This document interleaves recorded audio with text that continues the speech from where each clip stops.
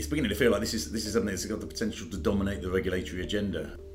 I do wonder a little bit where it leaves the FCA in terms of all the things that it did, all the special measures it undertook during the pandemic, because from where I sit, it almost looks like more people are in more need now than they were when they were being furloughed.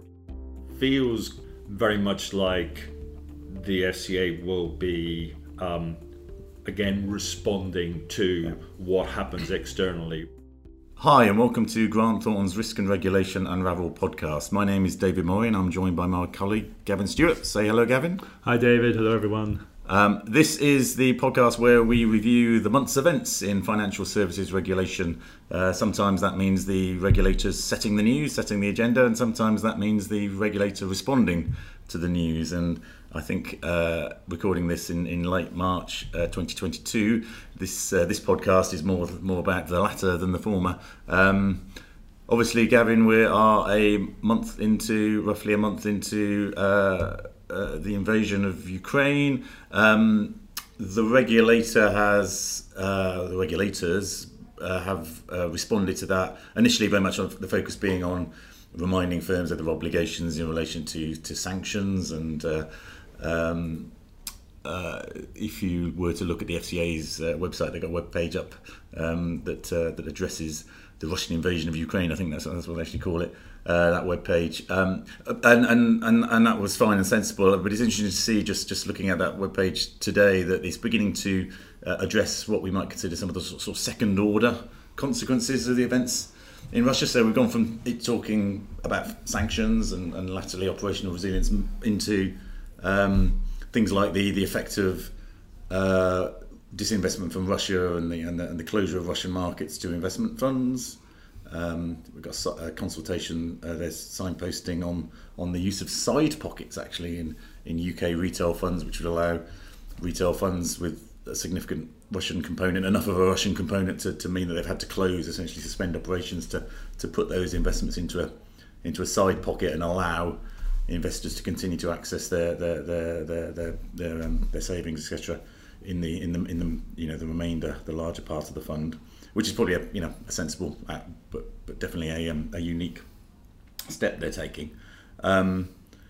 And the Chancellor has called on firms to divest from Russia, and the FCA is obviously encouraging investment managers to cease and desist.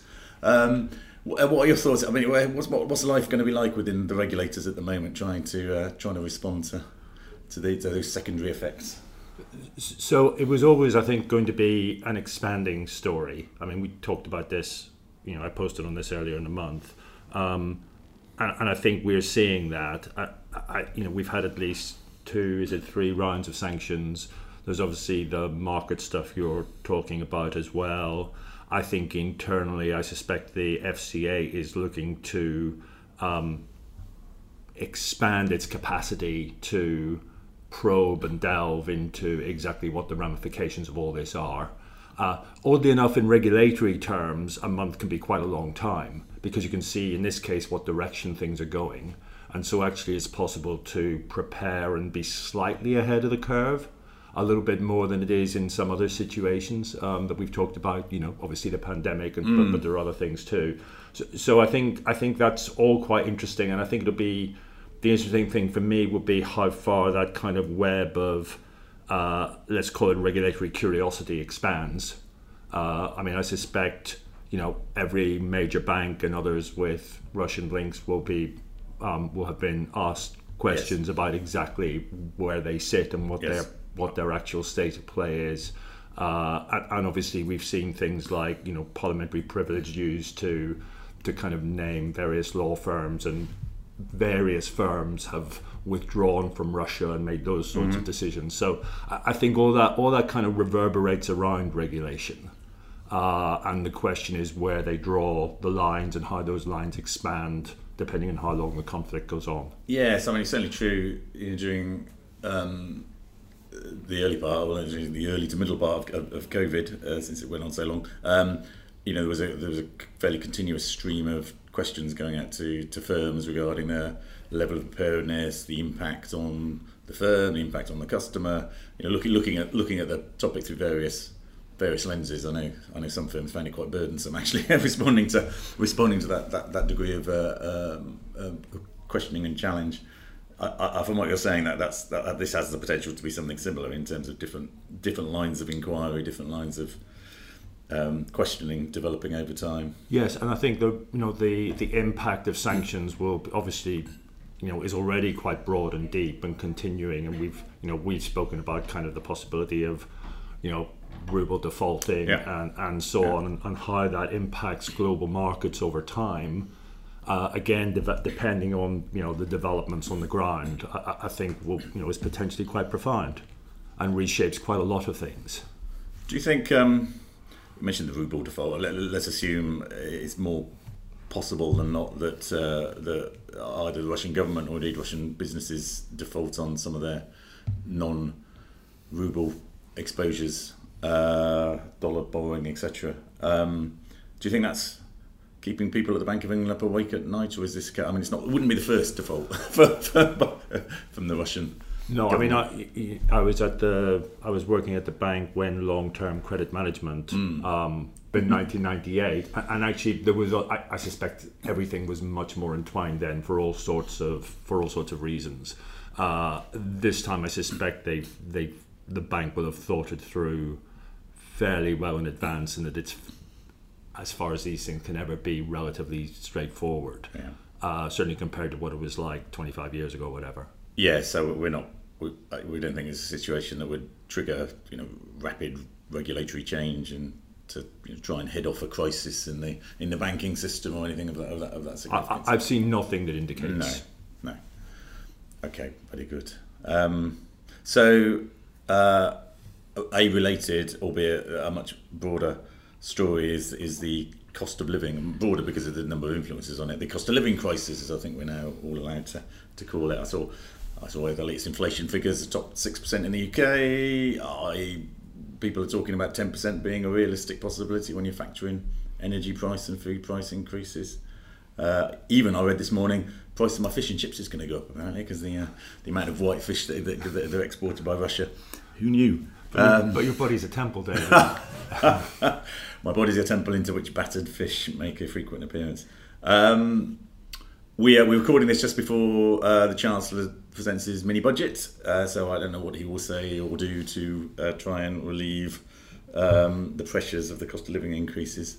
But it's beginning to feel like this is something that's got the potential to dominate the regulatory agenda, a bit like COVID did to some degree. But this could be even more widespread, couldn't it, in terms of the implications? I mean, it's a slight question of where do you start on this. I think we've always thought it would be very rocky coming out of the pandemic, and what's happened to energy prices, what's happened to supply chains generally, the consequences of the war in Ukraine in terms of, I keep hearing people talking about the commodities markets generally being quite tight because of the kind of rare metals and so on that are involved. I think there's some very high percentage of grain comes from Ukraine and Russia. I've seen 30 or 40%, yes. In terms of world production. So there's a lot of things there.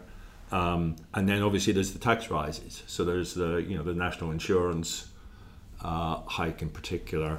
And I do wonder a little bit where it leaves the FCA in terms of all the things that it did, all the special measures it undertook during the pandemic, because from where I sit, it almost looks like more people are in more need now than they were when they were being furloughed. Yes. Potentially. Yes. So I think that's quite interesting. And then I think the other thing is, as I understand it from watching Lord Agnew's star appearance at the TSC and then at the Bayes Select Committee as well, the whole issue of kind of bounce back loans and how many of them were fraudulent and so on, it isn't going to go away anytime soon. No, that's an area where political embarrassment could lead to quite a lot of extra work being done. I would imagine. Yes, you could definitely see that happening. It's interesting. You're right. I mean, the way the pandemic played out in terms of relatively low numbers of job losses, heavily cushioned by furlough payments, the financial difficulty dimension probably didn't arise to the extent that the regulators were concerned it would.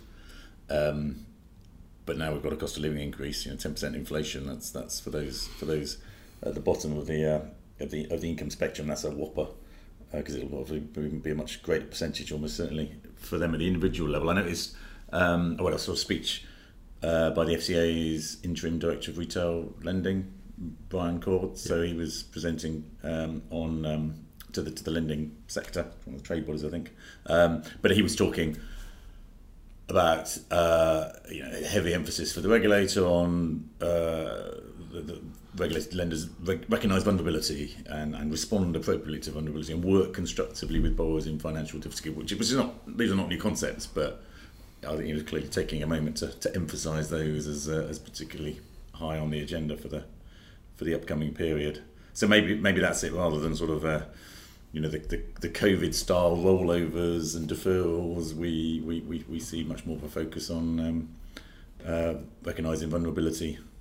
I mean, I think they'll be reluctant to go back to that, but I also think that the pressures are arguably greater now than they were 2 years ago. I wonder also, I've never been quite convinced that the FCA's had a proper picture, a vision of what they want the credit sector to look like.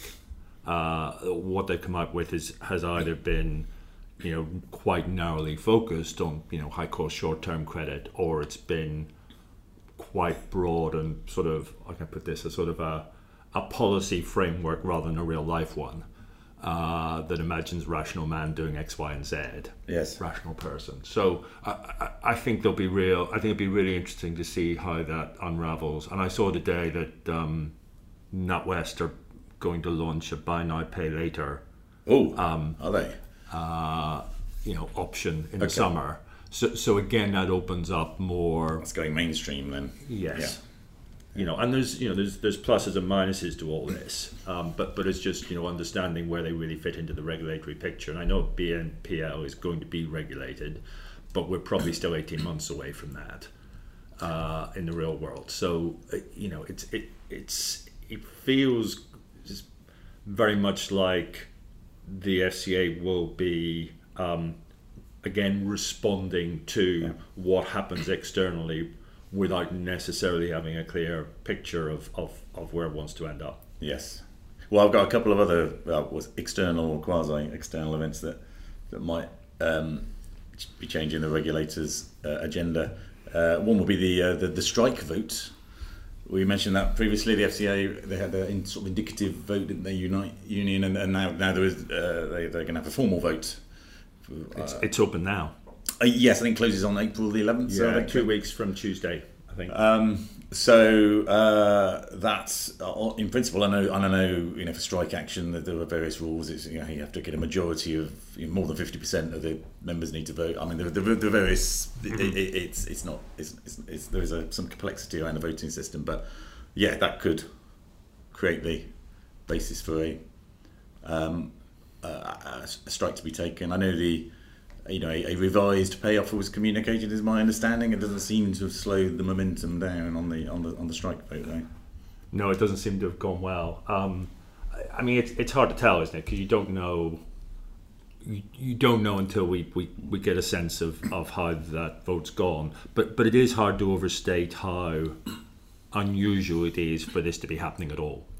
I mean, the 27 years I worked in regulation, no one ever remotely talked about any sort of industrial action. So to be having a formal vote, and from what I hear, hundreds of people have been joining the union the last few months. That's been reported, several hundreds, yes. Yeah. So something's gone wrong, and without going into the kind of the rights and wrongs of it, it's just really unfortunate. I mean, it's a bad position to be in at any time, let alone now. Yes. Well, we won't repeat the conversation we had in the last podcast. We were speculating on just what happens, if the regulator or a decent chunk of the regulator staff go on strike. What does that do to priorities? Are there emergency measures that can be taken to keep the lights on, etc.? So go back to the previous podcast if you'd like to hear our discussion on that. But yeah, we were in unknown territory at every level here. I mentioned one of these are things driving the regulator's agenda or ability to set its agenda potentially. But one of the things, and I know you were blogging on this, the American move, the executive order Joe Biden signed around. Well, it's more like getting a grip of crypto, isn't it? I mean, it's regulatory agencies develop a plan to de-risk and put this whole sector, crypto asset sector, into a better place. I guess a slightly more controlled and oversighted place. Interesting. I saw initially when the executive order was signed, Bitcoin shot up and then it shot down again. So I thought that's the same as ever really. But so whilst it's light on specifics in terms of it's a plan for a plan, it's setting quite an aggressive timescale. My understanding. 6 months. Yeah, that will be incredibly rapid piece of regulation. It's also emphasising or certainly featuring the intention to try and cooperate with other international. Well, their allies, I think, is the phrase that the executive order uses. But I'm assuming the UK is in there. So. I mean, one of the criticisms, justifiably probably, of the crypto regulation that goes on in the UK is incredibly piecemeal. I mean, it's there are obviously plans to bring it more so within the remit of the Financial Conduct Authority. They're currently some well publicised challenges for the sector in terms of getting authorisation for AML. Purposes. Actually, I didn't know. Yeah, the Advertising Standards Agency has knocked out, according to a press release I saw, 50 warning notices to crypto firms about their adverts, which is fine. I mean, well done ASA, but it just reminds you that the FCA can't do that. Actually, they haven't got the remit to make that kind of to criticise financial promotions in that sector as yet. So clearly a patchwork and a challenging environment already for the FCA in relation to crypto. I presume this American initiative is going to force the pace a bit potentially. You would imagine. I mean, I've got friends who know far more about this than I do who say that it's an absolutely monstrous RFP, and it's clearly a real attempt to see the thing in the round and get your arms around it and come up with some solid proposals across the board as to how to regulate digital assets. And again, that's drawn quite broadly, and it's hard to avoid the contrast with what's happening in the UK. We talked about the FCA not really having it in its perimeter report to the government last autumn, and all the things that have happened since are quite piecemeal. It's quite striking also, I think, how when the Americans decide to do something, they really, they're really all in. And I think there's probably something cultural there. I've also read some interesting stuff about whether digital assets, crypto, needs its own sort of bespoke regulator, given how different everything is. And I guess we'll have to wait and see. I do worry that the FCA becomes a bit of a skip for the next thing that comes along. I mean, it's something that happened to the FSA in the 2000s, and we know how that ended. So there's something about having the right resources and expertise to deal with all the things that you're responsible for. And I think we're still, I'm not saying it's not possible, and there are lots of risks to divvying things up between different regulators, but I think we're a long way from where we're going to need to be in, let's say 5 years. Yes, you've got to think it's going to be a very fast-moving situation. I mean, you want to take the reaction of the crypto industry, and that's a really broad thing to say. You can describe it as a single industry, but there's been, relatively speaking, I think, quite a lot of positive comment on the American initiative, because it's seen as, on balance, being more supportive than not. So it didn't seem to be an attempt to close down, as you say, the nascent industry. It seems to be an attempt to give it some structure that will give it more credibility. I mean, it's also encourages the Federal Reserve to explore, a federal cryptocurrency, which might be a precursor for Bitcoin. We'll see. So it doesn't feel to me like it's a war on crypto, but it is going to get it more firmly into the purview of mainstream regulators. You would think, certainly that's Well, that seems to be where the US is heading. In other news, I know while most of us are sitting at home watching TikTok videos, you watch the Treasury Select Committee, don't you? You kind of Yes, many happy hours. you mentioned one of the hearings earlier, but is there anything else you've seen going on there this month that might have ramifications, because they're obviously the ones that tend to turn the screws on the regulators to get things done? Yeah, so I mean, I think it's worth watching because it's for a number of reasons. First of all, the TSC will have an enhanced role in the future regulatory framework, and so the tone of the different sessions was really quite different, really quite distinct. There was a session on the FRF where they had the PRA and the FCA, and it was clear from that they're quite keen on the competitiveness angle, although the PRA sees some downsides.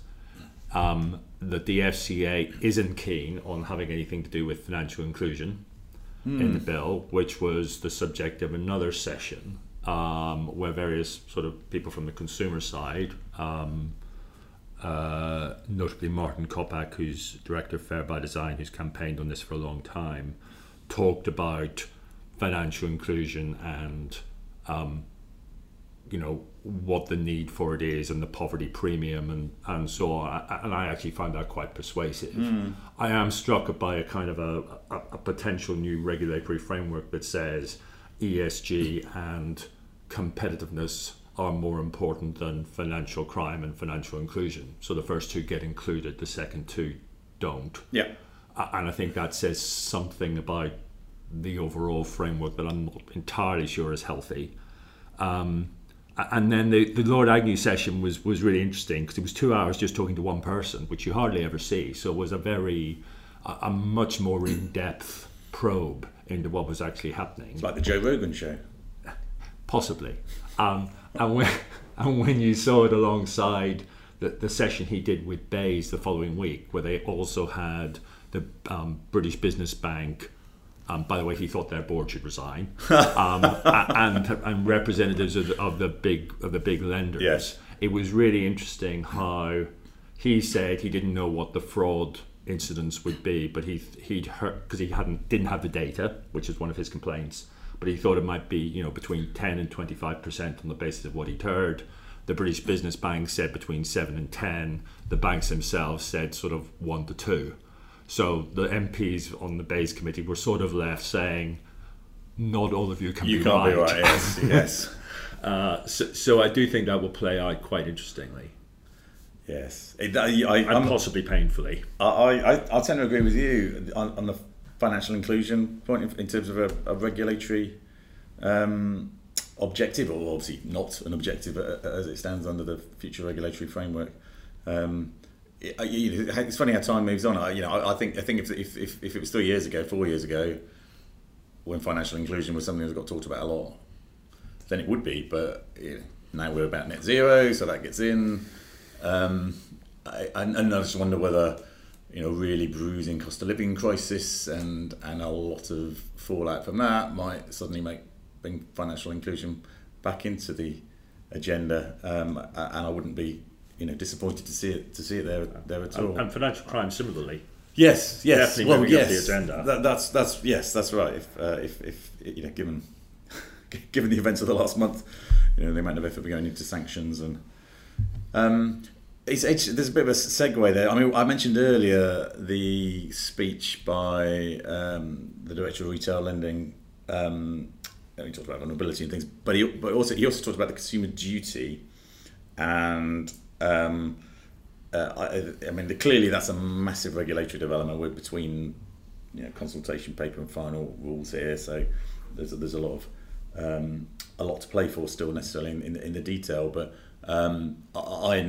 we know from working with clients that it is possible to interpret the drafts, the consultation in a number of different ways, and so one of the biggest areas of divergence potentially is good outcome. Okay, we've got a duty to deliver a good outcome. What is good? I mean, I'd rather flippantly say, is good, meh, or is good, absolutely outstanding. That kind of average to fantastic spectrum.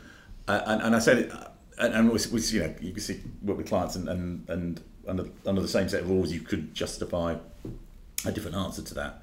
And which I think actually just down the track, and I know you mentioned this before, Kevin, this is going to be a really, really challenging piece of rule making for supervisors to supervise, just in terms of the degree of judgment involved and the number of firms that potentially we're going in different directions and different interpretations for different supervisors. But one of the things in that speech I was referencing was, let me get this right. He was talking about, this is not. They don't want to see affordability standards weakened. Okay, so this is not about making it any easier to lend. They want lenders to give customers, this is it, the outcomes they need, which is not necessarily the outcome they want, nor is it an outcome the customer might actually consider to be a good outcome. It's the outcome they need. This is not particularly one to spend any time discussing, but it just brought home to me. Depending on the situation, depending on who's talking, you could get quite a different take on what good outcome means for any financial services journey. No, completely, and I agree with you on the implementation challenge. I was looking back and comparing it to when treating customers fairly was rolled out, and there was a kind of an inbuilt inevitability about the sort of the slight confusion that resulted, because you had a massive implementation program which was run from retail themes department. You had supervision implementing it across all the firms, and then you had PPI, which was just mushrooming as an issue, and essentially took over to some degree the TCF agenda. And so you had these three sources of truth in effect competing with each other, not necessarily meaning to start with, but actually it became quite confusing quite quickly, certainly on the inside. Yes. I remember someone getting someone to draw me a sort of Venn diagram of it to kind of explain what was going on. And I do think there's given the scale and complexity of the consumer duty, and I think supervisors will simplify and tailor the rollout to their sector and the problems they face. And I could easily see something similar developing in kind of 18 months' time, say 6 months into the rollout. Yes, so what good is, or call it good, or good in this circumstances for this set of consumers. Yes, okay, well, watch this space. We will be reporting on the consumer duty much more as we go on, obviously. There was another, actually, just to illustrate another area of regulatory change, actually. This is narrower in the sense it doesn't apply to as many firms. It's the investment firm prudential rules. I'm working with a lot of investment firms. We are trying to implement the liquidity requirements. So it's one of the big changes in these new rules applying to MiFID investment firms is that they need to assess, each firm needs to assess and ring fence a certain amount of liquid resources. Okay, so this is a cash that you can't use for other purposes. It needs to be available to sustain the business. And you can, and we are with different firms looking at those rules, coming up with processes for assessing that liquidity requirement, which I think meet the letter of the rules, but because of certain assumptions you might make along the way, I mean, the same firm, you can come up with that requirement being £10 million, and then without doing anything that on the face of it is non-compliant, you can turn that number into £200 million. I mean, like a massive range. So, and ultimately the FCA, again, they're going to get a lot more data once ultimately from firms in this area. So I think supervisors are going to see massive range of outcomes, and just the supervisory challenge of working out A, what good looks like, and B, driving it back into the firms is going to be a whopper. And it's still not a world where there are a lot of prudential regulators, supervisors. No. The FCA, it's still a sort of minority sport. A bit, so I think they'll be stretched. Well, I think one of the things that concerns me a bit, sorry, this is not an investment firm's deep dive, is it? But is that the more prudent, i.e. the firms that are coming with a bigger number, a bigger liquidity, are the ones that've got lots of cash, so they're quite happy to be air quotes here, prudent. Look how prudent we've been in our. Whereas the firms that haven't got as much cash are going to tend to try and finesse things to come up with a lower number. So where if the FCA is going to choose one end of that spectrum over the other, it could be majorly problematic. Certainly, if they go prudent, then there's going to be a lot of firms that are really stretched. Anyway, other news. World Events is making it interesting in its own way for ESG investing, and I'll be reading some quite interesting dialogue about it, because there is the sustainable finance disclosures regime that the EU has introduced, for instance, and they're due to produce a taxonomy of these are the things that constitutes sustainable types of investment. And I think there's already been some angst, and because they've included nuclear and natural gas in the initial take, and then they're now discussing whether to include defence contractors in that. So this is not one to be drawing any sort of sweeping conclusions on, but it just makes me realise that the concept of sustainable is probably something that in its own way is going to be driven by political events. Yes, I think so. I think what I think it will sharpen is the challenge of coming up with an agreed taxonomy, and it may, irrespective almost of what it includes, and then a sort of a more of a drive for investment firms, asset managers, and so on to and for banks to explain where they are against that and what sort of progress they want to make. I mean, for me, it's less important, if you like, what's in the taxonomy than it is that we have an agreed one, and people, because this is always going to be iterative, and people then move, and everyone kind of plays their part. And I think in an odd sort of way, what's happening at the moment potentially encourages that. Because I think if I was sitting in a major regulator, I think actually we need to sort this. We need agreement on this so that people are playing by the same rules. Yes. Yeah, I know that, and that's the idea behind the taxonomy, isn't it? It's an interesting thing to watch, as with fossil fuel extractors and defence contractors potentially being the most profitable companies in the world over the next 2 or 3 years. It's what does that do to investment decision making?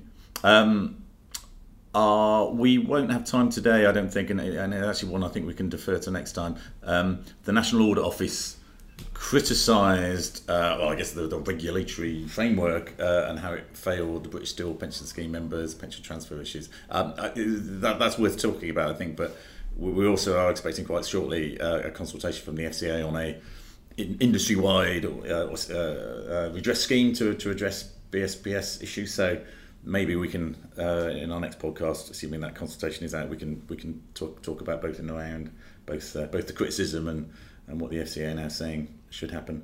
What I wanted to end with, though, we're expecting the FCA business plan now. We are circa 7th of April, maybe. Hopefully then. And thus, actually, worth saying, probably our next podcast then we'll be doing quite an extensive review of that. But if I can put you on the spot, Gavin, anything you think we should be looking out for? So I'm writing. Over the last couple of days, I've written a couple of blogs on this.